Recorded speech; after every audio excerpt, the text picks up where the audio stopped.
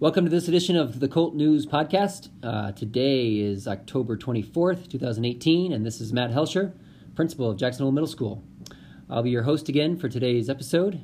Today's theme is all things math, and I'm joined together with John Hugestrat, 8th grade math teacher, and also helping us out with some math coaching. Hey, Jen, this goes out to you. You said to tell a joke. So, middle schoolers, one thing that they struggle with is grades, A, B, C, Ds, and Fs.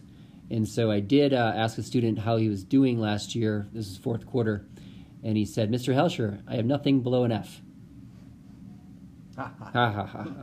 Anyway, all right.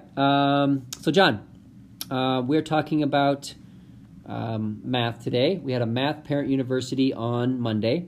Thanks, parents, for showing up. And today we're kind of catching everyone else up with what we talked about on Monday.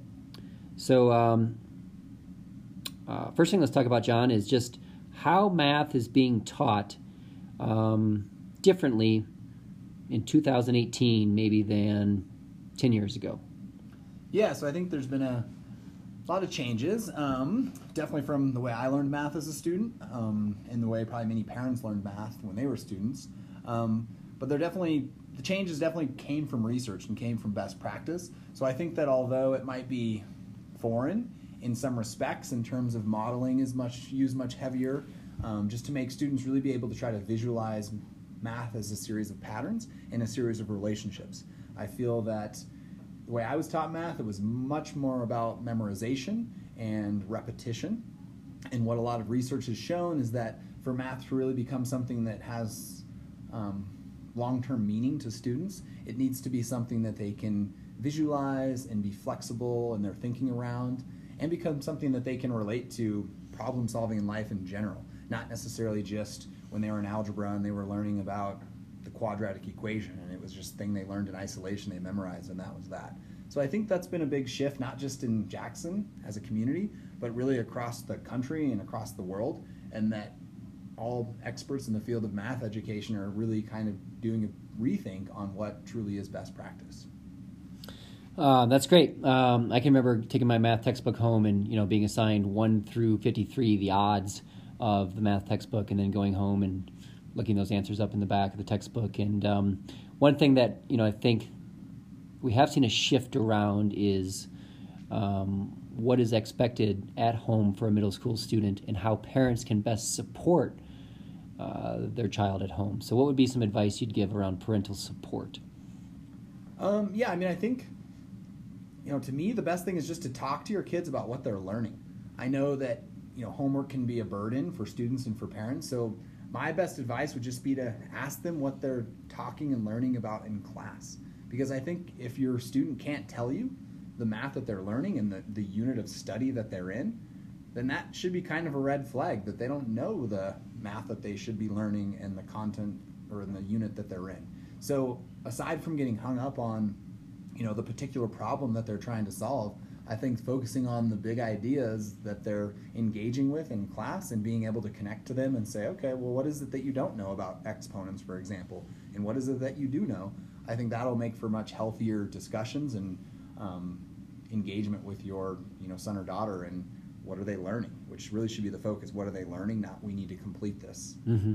Mm-hmm. One thing that I talked about on Monday was for parents to ask their students to see their math notebook. So how are teachers using math notebooks, the physical actual notebook, in class to support students?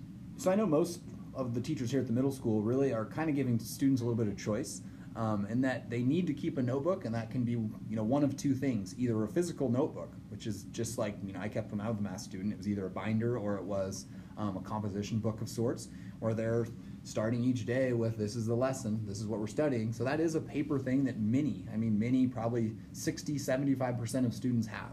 The other way that we're presenting as a viable option is using Notability, which is basically just an online or an application that allows students to take notes. It has some interactive features which are very powerful, and so some students who think that that's a better way for them to stay organized and show their thinking are opting to use that as a method. And we're not necessarily discouraging that, because if that's what they're going to be able to hold on to and actually have, then I think that can be a positive thing. Okay. Technology gets a lot of press, gets a lot of concern, and Pearson Systems of Courses, is an app that we use on our iPad. If you were to say, put parents' minds at ease around how we use technology and effectively use technology for our math curriculum, what advice would you have? So I would just say that, Pearson System of Courses in general is really just an interactive textbook. It is delivered via an app and on an iPad, but if you look at it critically, which we did before we adopted it as a school, it's really just a series of units, and they're organized just like they would be in a historic textbook, and there's lessons within those units, and there's practice set within each lesson.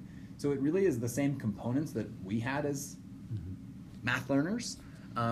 It's just being delivered digitally. So I think the key would just be to not get hung up in that it's being delivered in a digital format, but really just focusing on that notebook and asking your students to see where they're doing their math. And I think that will kind of put a lot of parents' mind at ease, that it's not just a screen, but they're still doing math the way it's always been done. Okay, great. Last thing that just popped in my head is, we talked a lot about on Monday around mathematical mindsets. And as a principal, I field no other question more than parental concern around math. And I guess, what do we mean, John, by mathematical mindset? What's that mean? So I think the concept of a mathematical mindset is really just truly believing that anyone can be successful. Math is one of those things that for a long time people almost have thought it was like a genetic thing. You were born to be good at math, or you were born and, I wasn't good at math. But a lot of research has shown that anyone can be successful at math at a very high level if they decide to become that way. So if it's in their mindset, and if they think they can succeed and they're willing to put in the time and engage with learning math, it's not something that some people have and some people don't.